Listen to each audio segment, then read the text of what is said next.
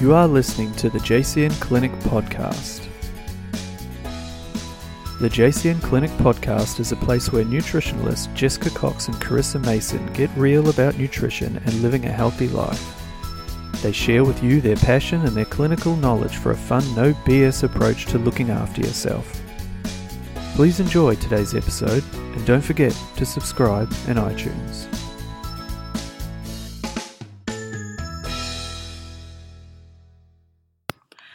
Hi guys, welcome once again to the JCN podcast show. I'm Jessica. I'm Carissa.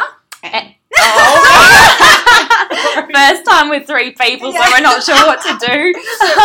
I'm Jess Cheney and I'm the newest nutritionist here at the JCN Clinic and first time on a podcast. Yeah. I was going to try and introduce you and that failed epically. So yeah, we're a bit excited. We've got our first guest person. That's Our what I'm thinking about the It's our post first today. threesome. Threesome. Guest is what I'm trying to say, not guest post. God damn it. On the show, which is really cool. But Jess is extra special because she's part of the team. She's one of us. She is. And some of you listening have probably seen Jess. And we really wanted to bring Jess on today to talk about some topics that we talk about a lot here between us. Yeah. And really delve into an area that Jess is really passionate about. I think it also... And I feel Jess is really good at dealing with this. I know we all are, but I feel like you've got this amazing, compassionate side to talking about this. That's so true. Don't you think? Yeah. Whereas you and I might have a rant about something, Jess has just got this really nice way of delivering how she feels about it. Like, so much nicer than us. You definitely bring the yin and the yang, Yeah. I think, situation to the group. It's very good. We're dealing with our sort of extra manicness and over-the-topness sometimes. Maybe I'll get there after a few years, eh? Yeah, it's true.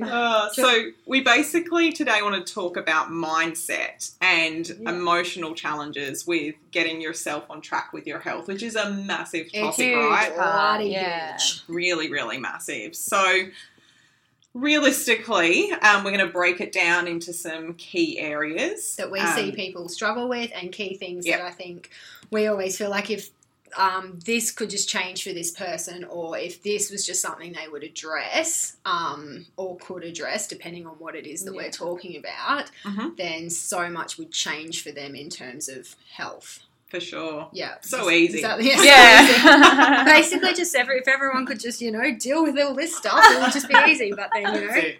we've all got our stuff we're dealing with. So, to get started, wanted to ask you, Jess, to talk about what you think in regards to the importance of mindset. Yeah. When it comes to implementing Yeah. nutritional changes or just to Yeah. basically getting health on Just an track. easy So, question to it's start. just so easy, but Yeah. what your thoughts are around that. Well, I guess first of all, I just want to say, I'm not qualified in any of any psychology areas or anything like that. It's just a personal interest and something I read a lot about. And I guess mindset for me, and in terms of nutrition and making the changes, I feel like it's up there as the first most important thing you need to address, only because if you think about it, what you think and everything like that, it precedes your behaviour, and the choices you make. So if you That's give so all true. the So true. the dietary advice and not have that right mindset about it, it can be a lot harder. Yeah, it's so true. So true. And it's something, that I think we see, don't we, with all of our clients. And it's, I think, one of the biggest differentiating factors between person to person. It's where their mindset is at. Absolutely. And they can just have the most amazing results because of their mindset, because of where they're at. Exactly. As opposed to someone who doesn't have the right mindset. Yeah. Which Yes. is... I'm trying to all these other things, and I'm it's not time to bring that up yet. It's not time to bring that up yet. Stick with the plan. Stick with the plan, Carissa. So I guess that definitely flows through to where we're thinking with some of our thoughts is about accountability, right? Yeah. So I think I must say, like, as a practitioner over all these years, one of the biggest things that I find is that when people come to see you and they sit with you for that hour or half an hour as a follow-up, that's a really inspiring, amazing time you can have with them. But the minute they walk out the door, the ball's in their court, right? Yes. And you may only see them once every sort of 2 weeks or at the start or 3, or then it might be like 4 or 6. So, yeah, you've got these snippets of time and space that you have with them. So when they're not with you, that's where this whole thing about accountability comes back in. Yeah. Absolutely. And I think as nutritionists, we can play an important role in that, like not just offering the health and nutritional advice, but that accountability and support also. So, yeah. And I think it's hard, like, because I know, like, obviously I feel like our role is that we want to inspire our clients too. So when they do walk out of here, they do feel pumped, or they feel like, you know, they might have had a shitty couple of weeks and things haven't gone so well. But when they come in and they touch base with us, like, it's not just our role to, like, our role as practitioners to be like, okay, well, you just got to do this. It's kind of like, well, we get it. The health road isn't an easy road sometimes. And I say to my clients, I think every single client, not every single client, but sometimes it is like, you know, it's 5 steps forward, 2 steps back sometimes. Absolutely, and just having them understand that. But I think even just with them, with the accountability side of it, continuing to feel inspired after they leave here is something I feel like is a tough one to sometimes grab. Do you know what I mean? Like, because I know they can be in here, and even for the first few days, like, they might pop you an email and they'll be like, yeah, but this is going good, or this is not so great, but I'm feeling really positive about it. And then that dwindles. Definitely. That's where I sort of feel like as practitioners we can kind of lose our clients a little bit. And I feel like it's in that area that there's maybe more work for us to do, but maybe this is where people really have to be accountable for themselves and what they're doing and keeping their mindset positive about it, because we can only do so much, and we would love to be able to do it all the way with you guys and be there in contact all the time, continue inspiring you, but it really has to come from within. Do you know? So much. So well said. Yeah. Thanks. How are you? That was really good, Carissa. And we'll see you later. That's Happy Friday, folks. Oh, God. Yeah, I don't know. Jess, have you found there's been, in regards to that with accountability, like, I guess things that you found have been really, I don't know, like, useful that you find with your clients just to keep them extra, like, on track with that sense of, like, yes, I need to do this for me? Yeah. Well, I think, like Carissa said, inspiring the client, and also actually I find what's really helpful is even talking about this with the client, getting a reason why that they're making the changes, like getting like a solid foundation for the reason. For instance, like a big one is if you're a parent, to see your kids grow up, like you want to be around for that. So I think focusing on that helps with accountability, because when they're feeling uninspired after they've left the consult room, they can think about that, and it can kind of like, that's such a good idea. Reset things. Do you give them? Sorry, I was just thinking. Do you like give them tips on how to do that? Do you know what I mean? Do you say, all right, like, let's talk about what your thing is? That's your motivation or your purpose. But then, do you say to them, I want you to think about this at these times? Yeah. Well, I definitely suggest it, because I think it's really helpful, because it's in those moments when it's tough with what's going on in your head and you're like, oh, I don't want to eat this food or to plan or whatever, and to just kind of flip that mindset and go, oh, hang on, like, I need to do this because it's important for this reason, coming back to that purpose that you've established, and it's different for everyone. Oh, yeah. What about if we said what our motivators were for us to do? Because obviously every day you wake up and you have a choice, right? Yeah, that's right. You have a choice to do one whole set of things as far as your health is concerned, or you have a choice to do a complete whole other set of things. So what about if we said our motivators for our health? All right. Spring it. Sounds Spring good. it. Honest. Who wants to, I Come know. on, you suggested it. Okay, so I know, right? Good one, Carissa. All right, so I guess my main motivator is that I know what it feels like to feel shit. Yeah. Like to feel anxious every single day when you wake up, to get up and have no energy and no motivation and feel tired and just honestly feel pretty rubbish and not excited about life. So obviously in previous podcasts we've talked about like my stuff with anxiety and things like that. I know how it feels to feel completely rubbish. I also know how it feels to feel freaking awesome. Yeah. And so my motivator for my choices are that I enjoy feeling freaking awesome. Yeah. And I want other people to feel how we feel most days. Yeah. And in saying that, it's not like every single day we're bouncing off the walls 100%. It's about being realistic. But if you can choose to feel 80 to 90% of the time ready to grab life by the balls and have energy and feel good and get through your day, and like I think we've talked about this amongst the three of us, but the mental output that we do every day, you know, for sometimes 12 to 13 hours, there's no way you could do what we do without eating and maintaining the lifestyle that we maintain. You just, and I think that's for a lot of people. So I think for me, that's my motivator. Yeah, that's a good one. Yeah. Who's next? I'll go because mine's very similar to yours, Carissa, in that I want to feel the best that I can every day, but I'll add to it because for me, another motivation is that if I'm not feeling the best, I'm like, I don't know, I feel like I'm not a good person in the world to other people. Like, do you know what I mean? Yeah. Like, I don't feel like I'm giving my best to others. Yeah, so which that's is important to for us. me. Yeah. So true. Yeah. Well, I think you give 110%.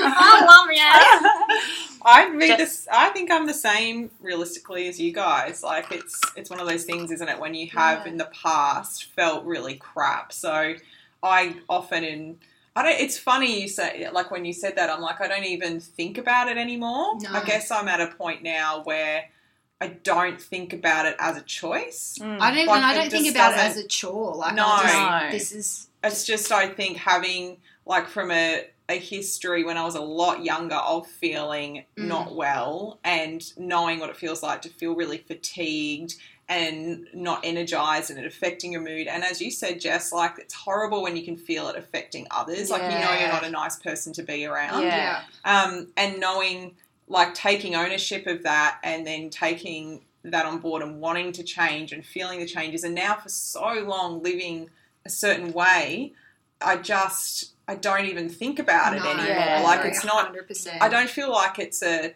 don't know, the times maybe I think about it still as a choice could be around maybe alcohol. Yeah. For me, not even, like, I wouldn't sort of think, oh, like, I really want to have that piece of cake on the weekend when everyone else is having it or something. Like, and I'm not sort of saying that as a martyr thing. It's just, I think, just interesting with what we're talking about today, where it is a mindset. Like, if you choose to be healthier and you choose to, like, want to be the best that you can be for yourself, then it becomes a point where that's just how you live. That's just how you live, and I think that just becomes your habit, like we were talking about, and your lifestyle. Because I would be saying, I don't wake up every day and think I've got to have a healthy breakfast. Because I'm going to feel shit. I just wake up and have, and that's just. But I think that's, I guess, why we are practicing and doing what we do, because for us, this is now just how we live and how we feel most days, and for us this is our normal, whereas we want other people to I guess this become their normal, which does take years of hard work and habit forming and making choices and that's it. And that's what we should probably bring up at this point, is that it's constantly changing. Like, we're at this sustainable set point with the mindset about doing it for ourselves to feel good. But I remember in the beginning, for me, it was I wanted to look a certain way. That was my motivation. And again, that probably wasn't healthy. But yeah, as I've grown over the years and done my own kind of internal work, it's changed. And now I'm at a more sustainable spot. But I think it changes. Like, that's so true. Yeah, like in the beginning, I think it's important to recognise in all of that the time factor. Yeah. I think there can be an unrealistic thought pattern around making changes, and with food in particular, where it seems easy. It can be like, oh, I've just got to change my food. I'll go and see a nutritionist. They'll tell me what to eat. Bam, done. And there is the whole emotional aspect and the mindset that comes into that, and that retraining of the mind around food and your relationship with food takes time. And it's that commitment to that time that is like the biggest winner. And even just on that note, like our commitment to our relationship with food, I definitely see, and I know we probably all see this, that a lot of people probably don't acknowledge an unhealthy relationship with food until they come and see a specialist in the field, and for whatever reason things start then emerging. And it's not to say that this is just a new thing. This is something that a lot of people, and definitely with women and the whole body image side of things, have been dealing with for years, and for whatever reason putting blankets over it and masks over it and controlling in any way they can. And the minute you really want to get healthy and really want to start focusing on stuff, you have to deal with this stuff. It rears its head at some stage, and unfortunately is part of the journey. Well, that brings up the next well, it does. Good segue. The kind of having those high expectations around the journey and the changes that we make, you know, kind of, I don't know, thinking like, oh, yeah, I'm going to feel better in a week's time, and then not feeling better, and then getting down on yourself, and then going, this isn't working, and then just going back into the old habits. Like, yeah, it's true. So... Yeah, self-sabotage. Yeah. Self-sabotage. Yes. And I think like something Jess and I talk about too, it's probably not something that we talk about a lot, maybe with our clients, or maybe like I do know I talk about it with some of my clients, but yeah, the expectation that everything is just going to rock and roll along at 100% capacity, and it's all going to be smooth sailing within a couple of months of getting you, like going and seeing a nutritionist or a health professional or a naturopath or anything. It's your body and your gut and your mindset. It is a work in progress forever. You need to keep looking at things and realizing what your pitfalls are and what your triggers are, and that will, like Jess mentioned before, it will change and adapt as you grow and adapt. Yeah, that's right. So what my triggers were when I was in my 20s are definitely not my triggers in my 30s, and how I felt about myself in my 20s is definitely not how I feel about myself in my 30s, but you're always working on yourself, and you're always working on your health. It's not just like, bang, I worked this out 15 years ago and now I've got it in the bag, baby. It's not if like only it was. Yeah. I think the other thing too is being ready. So 100%. I find that one of the biggest things for change is being ready for change. And I know you can apply that to pretty much everything in your life, right?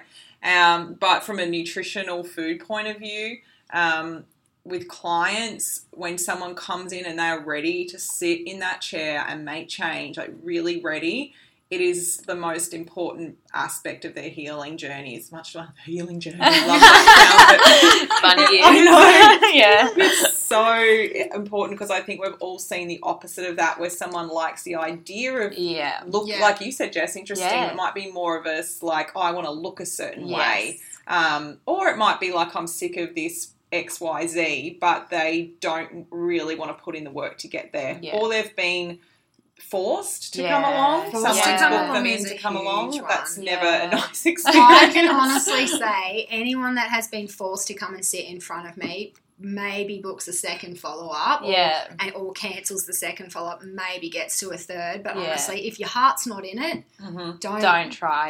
Just not that don't try. But I think there's other things to work on before getting to that point. 100%. Yeah. Like if, you know, That sounded so bad. Just give up. That's not the advice we're giving. Show them a door. We'll hold your hand to the top of the stairs. No, like just outside there. Just walking out the car. Not to throw them down. It's the way you looked at me then like, you're a psycho. I just envisioned that if you, as someone that really didn't want to be here, after just like a couple of minutes, if you just stood up and went, I'm sorry, you clearly don't want to be there, and walked open the door and said, let's just save each other some time.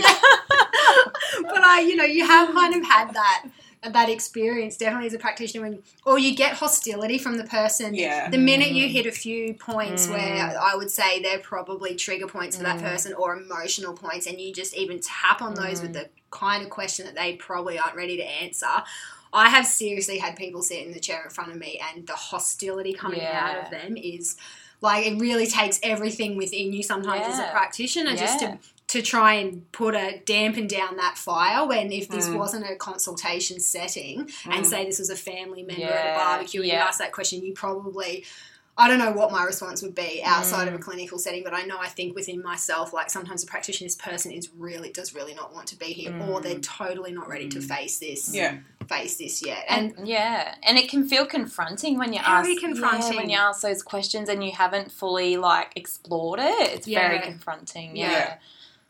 And I think we have a knack of asking those questions. Yeah, we definitely. Or questions that just trigger someone to cry. And they're like, I can't believe I cried over that.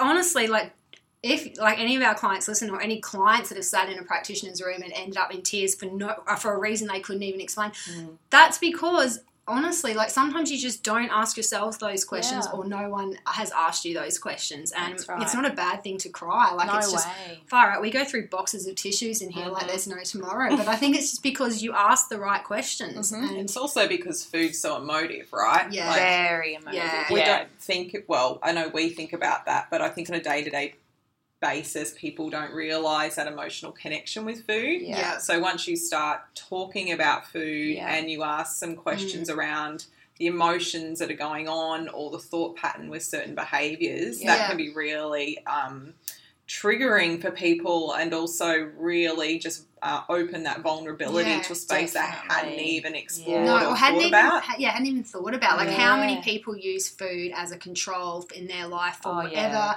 means it may be, you know what I mean? And usually a lot of the time it's weight motivated or body image motivated, but a lot of the times they don't even think about it, because if you don't look underweight or you look a certain way, then there's no issue with you controlling your food to a degree where it can control the way you look. And anyway. Yeah. But that's a really good question for clients to think about, is what does food mean to them? Like, you know, is it love? Yeah. Look at me, I just everything. But is it love? Is it like sadness? When you feel sad, do you turn to it? It's like, and I think it's building the awareness around it. That is probably the first step with everything, isn't it? Like with when someone walks out the door, is even if they come back next time and go, oh my God, I noticed that eating that way for 2 weeks made me feel amazing. Like that connection just there is like setting that mindset. Like it's really good. Yeah. Awareness. Very good point. Let's talk a bit more about self-sabotage. Yeah. I feel like we've talked a lot about that accountability in that relationship, but self-sabotage is a little bit different, don't you think? Yeah. So it's more about that, still like that concept of wanting to change, but then actually the behaviour that you do to inhibit your ability to change. Yeah.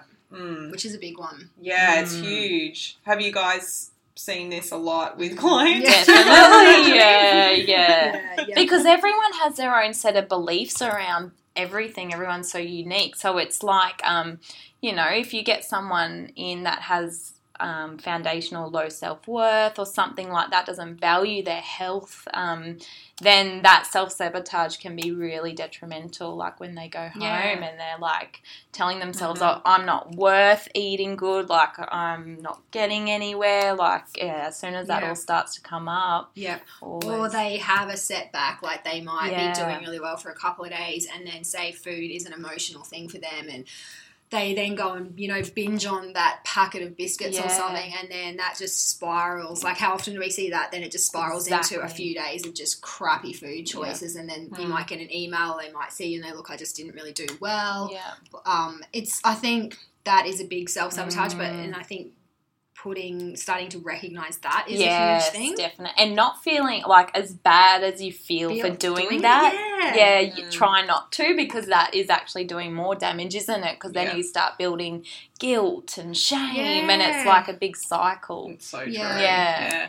I find it comes in a pattern. Like people who tend to self-sabotage are very much all or nothing mentality. So they'll come in and they'll be like, I want to do this 110%. And they'll do that. They will. They will. Like, it'll be a period of time, right? It might be 3-4 weeks. Like usually the second consultation, they're like, oh, this is amazing. And then it's after that the wheels start to fall off. And it's these different behaviours that come in. And often it's a reaction to starting to actually feel better. That's right. So whatever that thing is that they're working on, so just say they are starting to feel better, lose weight, if that's one of their things, whatever that factor is, the self-sabotage starts to happen. And as you said, it's like it's that whole mindset, and it's different for everyone, but definitely that self-talk. Yeah. Huge. Yeah. Huge. Definitely. And addressing why you don't want to, like, I think on the outside, you're like, yep, I want to get well, but why on the inside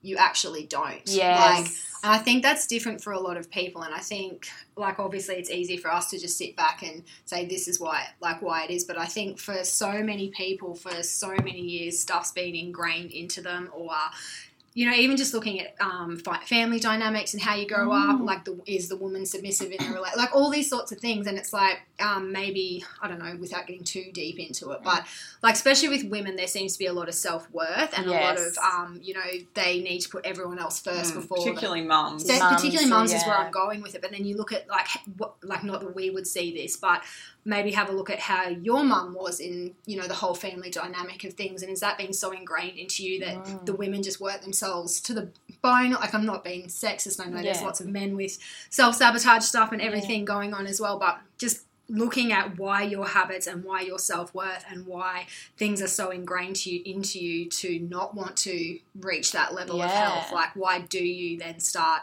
you know, putting subconsciously things into place to fail or to set yourself back? So another thing I've noticed with that actually is people, as they start to make lifestyle changes, their environment changes and the people they want to be around starts changing, and that can be scary because if you've been with a group of friends for your whole life and then suddenly you have nothing in common with them, or you know you want to start doing different things, like, that's a major shift in itself. You're not just choosing healthier meals, you now start looking at your friend circle, the people that may have, you thought, like, supported you throughout your, you know, the last 10 years of relationship breakups and life in general. All of a sudden maybe these people aren't the most positive people around you, and when you want to be a more positive person and make better change for yourself, how are you being supported by them? I find that's massive. And because support is partners. so important.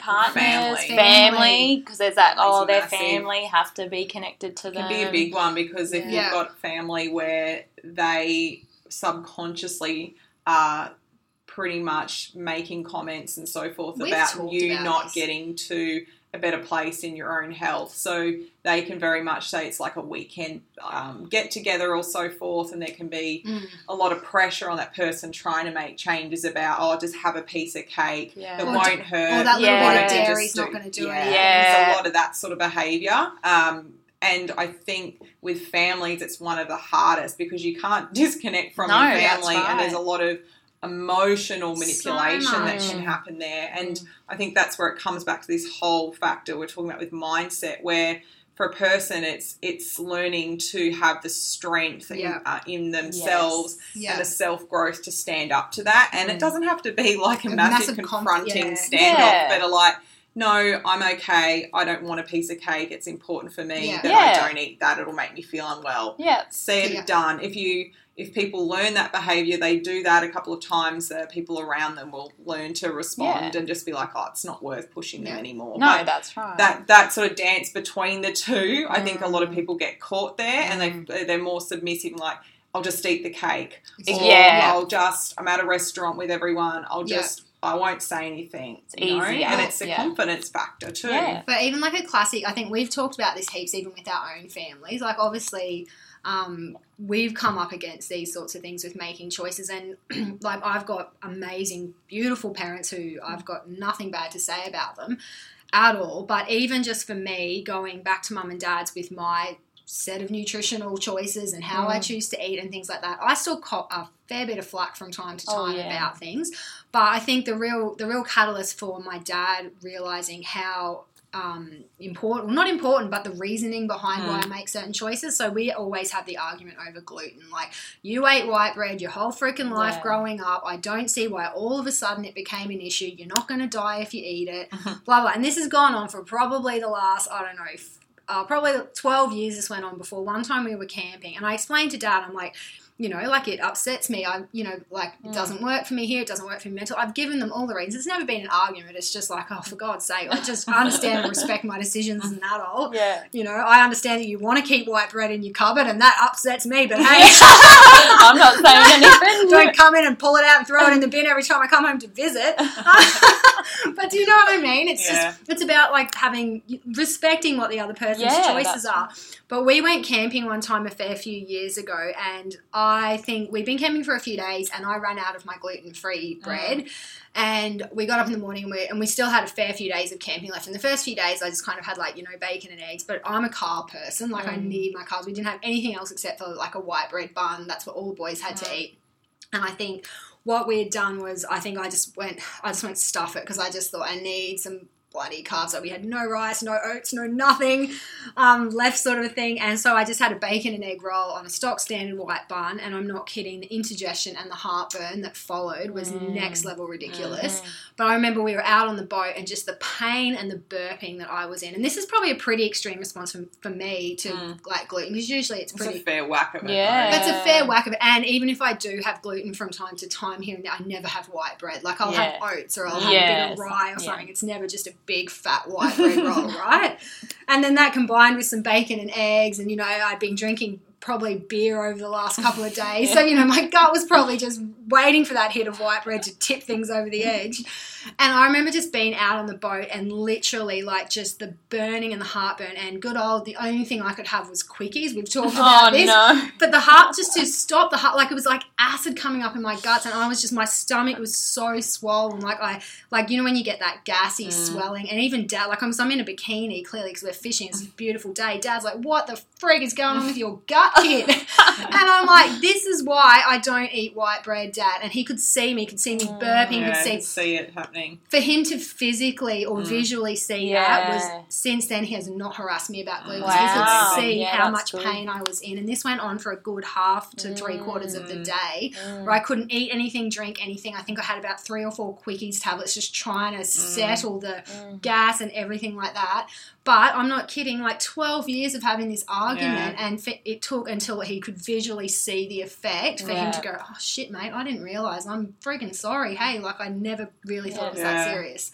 Yeah, it's fascinating, isn't it? It sort of brings up, like, again, being able to really tell the people that are around you, like, why you're doing what you're doing, and like actually explaining to them and really making sure they understand so they will support you. You know, you're I think you've got that strong drive and personality where you're just like, nah, Dad, this is just what I'm doing. Don't like it. But at the same time, like, you know, it's been a really important point too that you're just like, oh, great, like you finally get it. But if you didn't have that sort of, again, that self-belief and confidence in yourself, would be very easy, wouldn't it, right? Yeah, you just go, oh, yeah, I'll just have it. Yeah, it is true. I'm a bit argumentative. And the other thing with trying to get support from friends and family is, like, obviously tell them in a nice way, and hopefully they understand. But even if they don't, I think it's important to remember that the best way to change people's opinions and, like, or not opinions, but, you know, make people see in different ways, to lead by example. So having that confidence just to keep going with what feels good for you will show these other people, oh, wow, like, you know, they're actually feeling better, they're living life in a more healthy lifestyle, and then they'll support it more. Rather than going in on and your nagging all the time. Going into someone's house on your anti-gluten page and pulling their cupboard apart. I'm not eating gluten and this is all the reasons why you shouldn't. Exactly. Yeah, exactly. I think you're right, Jess. Most of the time in these sort of situations where it's around self-sabotage as such, like, people realistically don't have the confidence to do exactly that. Or again, it's a confidence, but it also again comes back to an excuse to not put that change into practice, because we all know that change makes you feel a bit it's a bit icky. It's like new things. I'm a little bit uncomfortable, whether it's I'm uncomfortable with the food, or the shopping's taking longer because everything's new, or it's affecting the family and my husband's whinging because you know, the pasta carbonara's changed. You know, it's legitimate. Yeah. All those things, and it's like it's easier if I don't change. Yeah. So I'm going to sabotage this so I can stay in my safe space. Yeah. Or I'm going to deprioritize my own health so I can stay in my safe space. Yes. Yeah. The other thing, you know, and it's one of those titles that we do talk about. I think we need to, and it's weird. I'm trying to think nicely how to say this because we're not saying that it's all about, you know, you as a person doing everything wrong, but I think it's important to bring these things up, and it's victim mentality, right? Yeah. Yeah. So, do you want to explain what we mean by that, Jess? Well, you take yeah. the hot iron. It's a bloody. I'm like it's this a hard one nice to person, talk- and I've got to try and decipher this. Okay, I guess, I don't know, the way I see that kind of victim mentality is, I think we were speaking about this the other day, Carissa, how we look at how we go about life and whether it happens for us or is it against us. Yeah. And I think having that little bit of victim mentality puts you in that life's happening against me, so everything's going wrong, like everything's catastrophic. everything's you know, the car didn't start, and you know, like you're blaming everything outside of yourself almost. And Yeah. Such a good way to put it. Yeah. Because we weren't actually talking about this in relation to clients. We're talking about this in relation to people close to us or in our lives that suffer from like, That's right. mental health Yeah, issues. that's right. Yeah. And we'll just, like, for us on the outside, how easy it is to just not say, oh, well, if you just thought about it like this, but so much of it comes back to what you were saying before, Jess, with your mindset around your circumstances and your, you know, the way you choose to look at things. Like you can look at it like, oh, my car didn't start this morning. I got up and I kicked my toe and I didn't have time to make breakfast, so I just had to get a bacon and egg roll. On white bread. On white bread. And all of this stuff. Or, you know, and then that really can just, you know, I guess I understand, and we're talking about how hard it is to shift someone out of from that. And that is more that victim, like, it's more like my mum always used to say it, the woe is me. Yeah. Good. And, you know, I don't know, do you want to add more? Yeah, I feel like you have heaps good to say, stuff to say about it. Well, yeah, like, so we've established that life happens against us, so then we start blaming all those things that are happening, and then next minute, you're having your bacon and egg roll and going, and then you're like, oh my God, I ate that food, I didn't want to, blah, blah, blah. I just feel shit and life shit. Yeah, exactly. Whereas when you kind of have that other mentality, like life is happening for you, I don't know, I guess it just changes things, like, because it gives you ownership of the experiences in your life. So when you take ownership of something, you have choice. So you can, all that stuff happened, the car didn't start, there was no fuel in it, everything like that, and then you can choose to look at it differently and go like, oh, okay, all right, it is what it is, kind of thing. My next choice is that I'm still going to eat a good meal, like not get caught up in what's happening to you. Does that make sense? I don't know. Oh, it does, definitely. And sometimes, like, I know it's not but what we were saying is,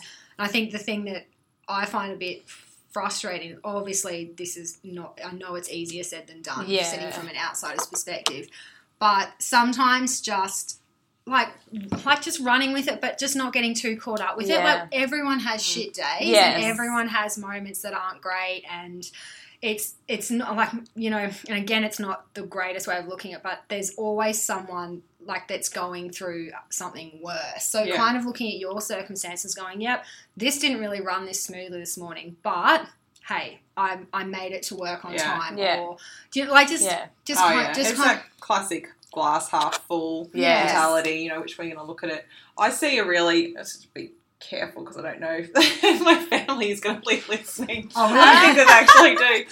But I see a really interesting way of maybe explaining this too with my family's mindset as opposed to Damien's mindset. Yeah. So Damien comes from a very like, the glass is half full, like everything is always like the positive side. Yeah, shit happens, but basically let's look at what we can take from this. It's always like let's 100%. look at the positive side of life, not getting pulled down by things. Where my family has a tendency to do the other. It's the whole like you know, this isn't going right, so that sucks and this sucks, Yeah. and like let's look for what's going to be the next stressor. So for me, it's really interesting to see the difference, but more interesting to see them come together. Yeah. And for me, it really exemplifies the difference between the two, and I really get a kick in some weird, twisted way of seeing my dad and Damien together, because they've become so close, and I can see how good Damien is for my dad, but I can see that sort of struggle between them, and I can see how dad loves Damien so much because I think he thrives off Damien's positive energy. But then I can also see how Damien can sometimes be like, whoa, like this is crazy, all this like negative, like, you know, you can see him just going, oh, I don't get it. Because he's been brought up in a family situation where his stepdad is just like, everything's rosy, absolutely rosy. I remember at Christmas New Year's, might have been New Year's Day. No, New Year's Eve, because we were talking about the night ahead, and Norris' stepdad was just like, oh, you know, I'll drive tonight. And I'm like, no. Like I said, I'm not interested in drinking. Makes me feel like crap. It's cool. I'll drive. And then I went on a little bit of a rant how I'm just like, I don't understand this whole New Year's thing. Everyone wants to get really smashed and then feel horrible on New Year's Day. I'm like, it's the first day of the year. I want to feel really great and blah, blah, blah, blah. And he just looked at me and was like, oh, well, you know, there's only up from there, isn't there? Feel crap on the first day. It's only going to get better all year. And I'm like, awesome. That is so you, Norris. I like this guy. Yeah, I'm like, no one needs self-help. They just need Norris in their lives.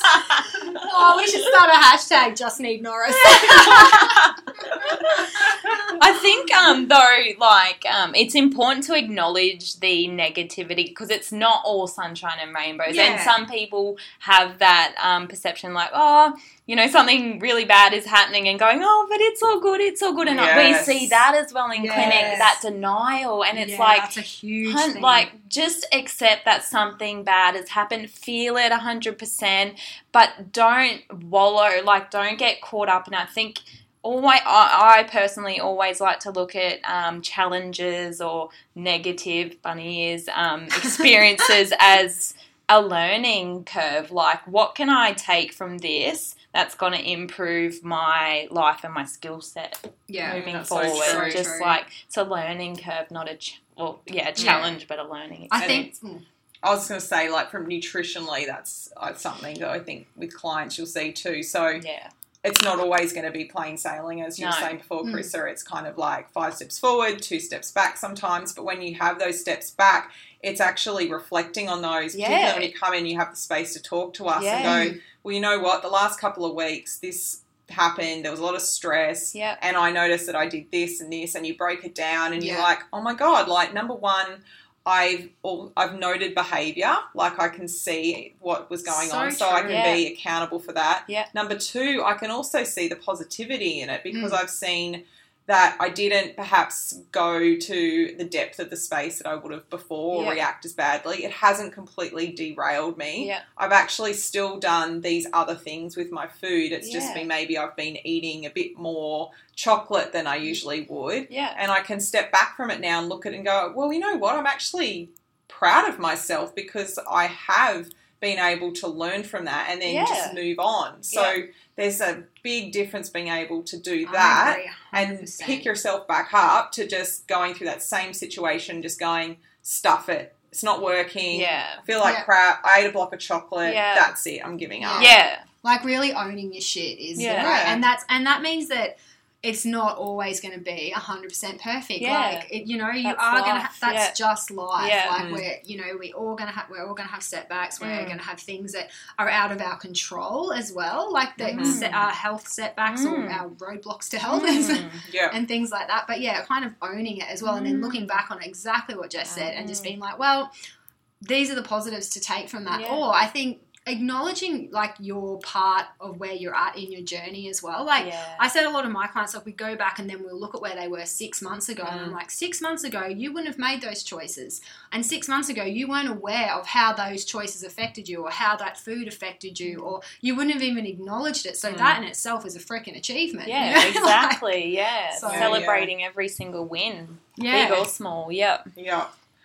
Let's sort of, I think, come to the sort of end of what we're talking about with, I think, a really important topic. I know we've chatted about it recently, and that's not striving for 100% perfection. This is a weird one because you kind of think that, you know, as being positive little beams of light that we are, that we'd be like, everything's rainbows and everything's 100% perfection, and without like not putting a damper on it, but being realistic. Like I think like not being negative but being realistic, there's a big difference between those two. When you say, like, I feel like I think we have such an emphasis, and there's such a social media marketing world of what health and beaming health should be, and you see, and then you're like, that's what I want and that's what I have. And realistically, guys, like, it's not like 100% health 100% of the time is not achievable. It's, you know, there's I don't want to put the dampener on it, but I think we need to am I saying this right? We need to go for, again, and I say this to a lot of my clients, the 80-20, and working out what healthy normal is for you and being happy within that. Like, I know, obviously, even just Jess and I were talking about this week, but talking about bowel motions, for example, and you get someone's gut health to a pretty good stage, and they're, you know, and 80 to 90% of the time they're feeling good, but then they have the day where they're a bit more constipated or a little bit looser bowels, or maybe their bowel motions are every day and then sometimes every second day, but they and that then stressing about that, and it's like working out what your normal is and not stressing about that and allowing yourself to have that bit of room where sometimes stuff's just going to be out of your control, and don't stress about it. Like, not sweating the small stuff, I guess, you know, like kind of looking at where you were, how far you've come, and then not fixating on this ideal of perfection. And accepting that that's your normal too. Like, you know, with, like you were saying, with social media, there's this like canvas of what health is, and often you can compare, you know, like, oh, why am I feeling like that? That's how I'm supposed to feel. But, you know, I think everyone's so different, and you just have to accept where you're at and accept that a lot of it on social media is freaking stage and absolute bullshit. Highlight reels. Highlight reels. Like, you know, these people aren't smiling all the time with their beautiful white teeth and their perfect tans and rock hard abs. They probably do wake up every couple of mornings and feel like crap, or, you know, sometimes just kick around in their trackies, or don't have a poo for a day or two. Like, you know, they're human. It's, we are all human, and it's, you know, coming to terms with the fact that if you're, like, looking at the pluses in your life, like if 80 to 90 or 80% of the time you're waking up and you're feeling pretty good, and you've got consistent energy, and you're seeing your nutritionist or your health professional, and, you know, like, pathology speaking, you're looking pretty good. Gut function wise, you're feeling pretty good. You've got minimal aches and pains. Like, that's a freaking win. I think too, for us, we see a lot of people who have come from a space of not feeling well and really unwell, and then you work with them to a point where they feel good, and then if they have any sort of niggles or things that occur, say for instance with their digestions being a big area for us, that's where that 100% sort of mindset can really be quite detrimental, because they want to have the perfect bowel motion now every day. They don't want to have any bloating, and they get a very sort of controlled mindset around it, whereas it isn't realistic to think that things are going to be hunky-dory all the time. Like, it's not, you don't have the control of it being just about what you choose to put in your mouth. There's going to be bacteria and viruses that you're exposed to just living in our world. There's stress. There's different sorts of toxins that are out there. So there's going to be times where you will get sick. You will pick up a bug. You will come down with a cold. You will go through some pretty crappy times in your life, and that stress will affect you. And sometimes, life is going to be more full on, and you are going to wake up and just be like, geez, I'm really tired, or, you know, maybe you just need a holiday. And I think that also comes back to food. So 100% of the time, controlling what you eat and being super controlling about it can also be really, really unreasonable for yourself. You have to get yourself to a point where you're okay with allowing, whether it's a meal out with some friends or whatever it may be, if it's to the point where you're so controlling with it to make sure that like everything's 100%, that you don't allow yourself to just live life and relax a little bit, then that's counterproductive, because as Crystal was saying, it's just then this whole nother stress element that you bring into life, and no one wants to live life like that. Absolutely not. And it's a breeding ground for other issues like unhealthy relationship to food, like binge eating, things like that. Well, we haven't even gone there. That's a whole other podcast. Is there any other aspects that you feel like we need to cover? Well, I think perspective, did we talk about that? Like having, I guess it's a little bit like the, what was it? Sorry, I've just forgotten. Like the self-belief factors. And looking at situations from a negative and positive, but, you know, having that different perception about things, I think is good. In relation to basically your thought patterns around food specifically. Or just, or I guess as well, you're sort of talking about from like a everyday situation. Well, with food as well, like having the perception, every day I should say actually, just having an open perception, being willing to look at things a different way so that when times are tough with your food changes and things like that, you can just, I don't know, reset yourself in that moment, because if you're given other ways to look at things, it can change a lot as well. Like, Is there, like, I don't want to put you on the spot with it, but like, is there actual like tools that I don't know whether you use or you've used with clients when you talk about that? Because I just think about, like, we have talked a lot about, as you just said, like perceptions and looking at things with a more of a positive light as opposed to a negative light.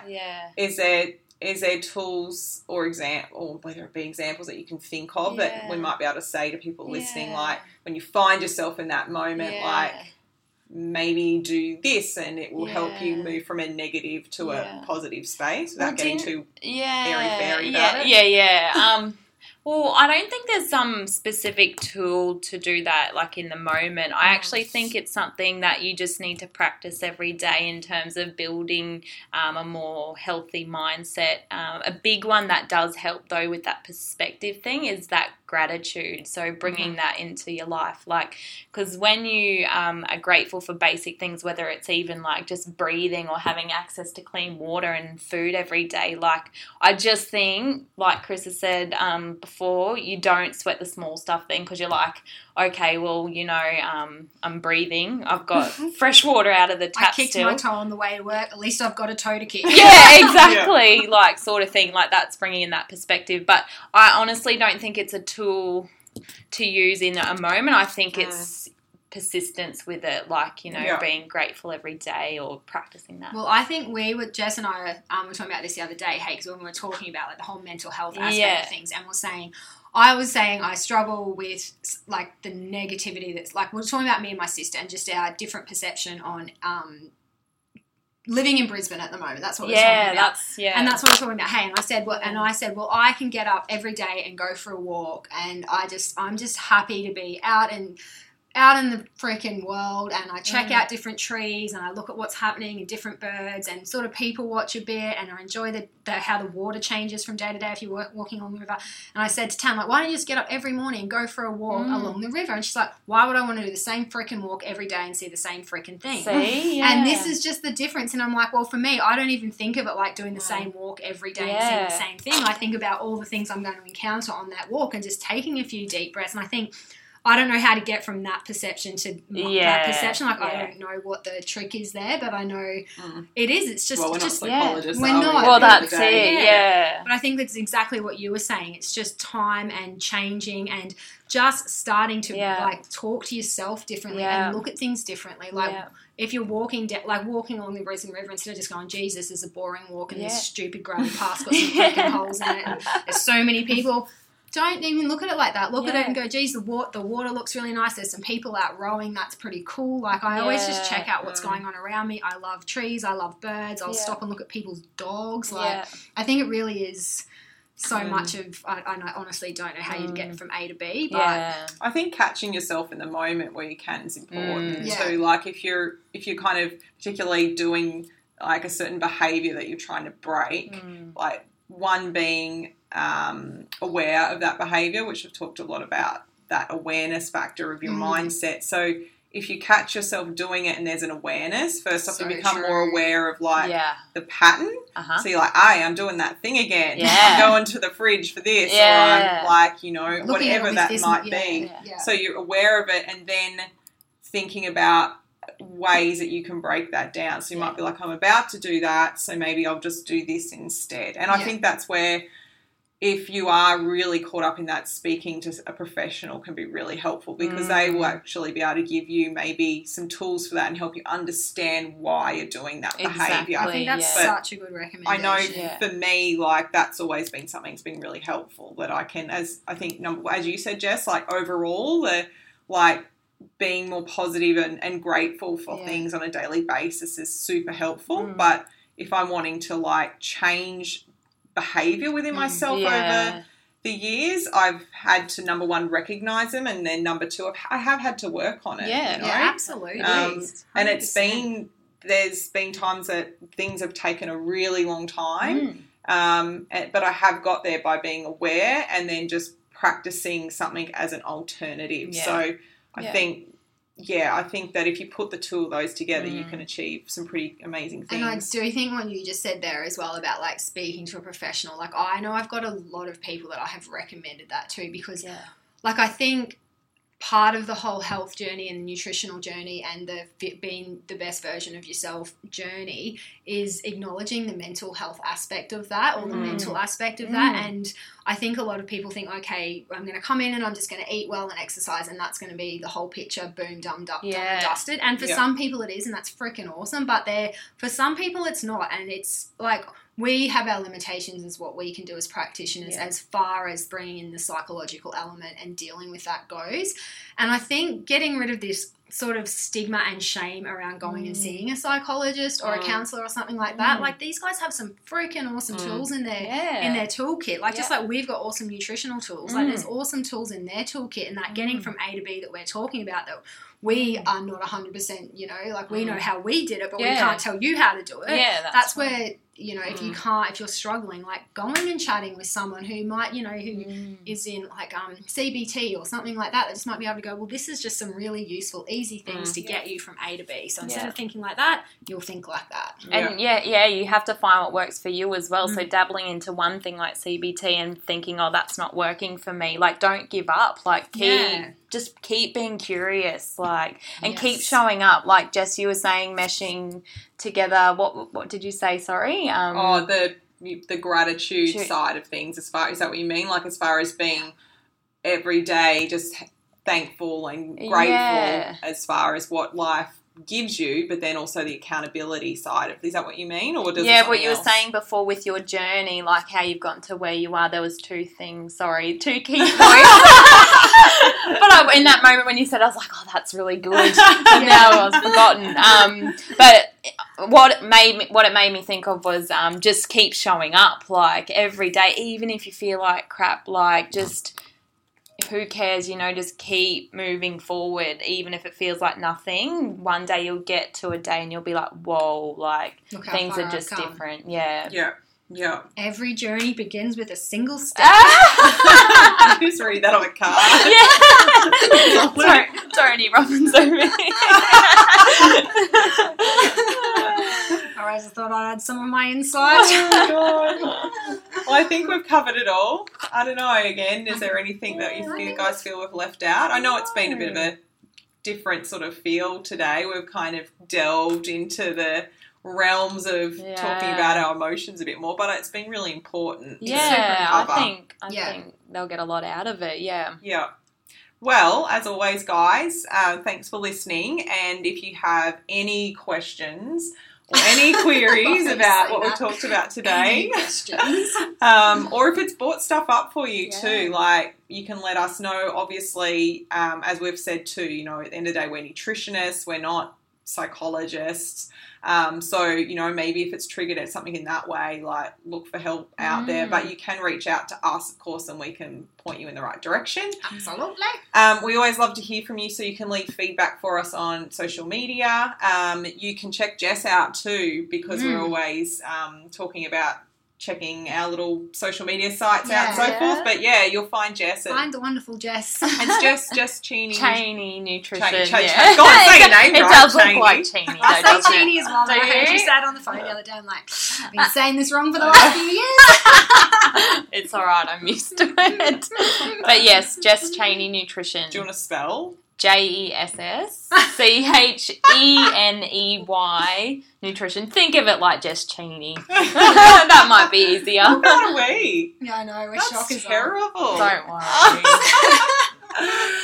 So check Jess out there, and yeah, head to iTunes and either iTunes or SoundCloud to subscribe. Leave us a rating. We love to hear from you, and it helps other people find us too. Yep. Other than that, I think I've covered it all. Yep, Yeah. we have, I think. And you guys have a fabulous weekend ahead. And We'll love you and leave you. talk to you next time. Adios. All right, bye. Bye.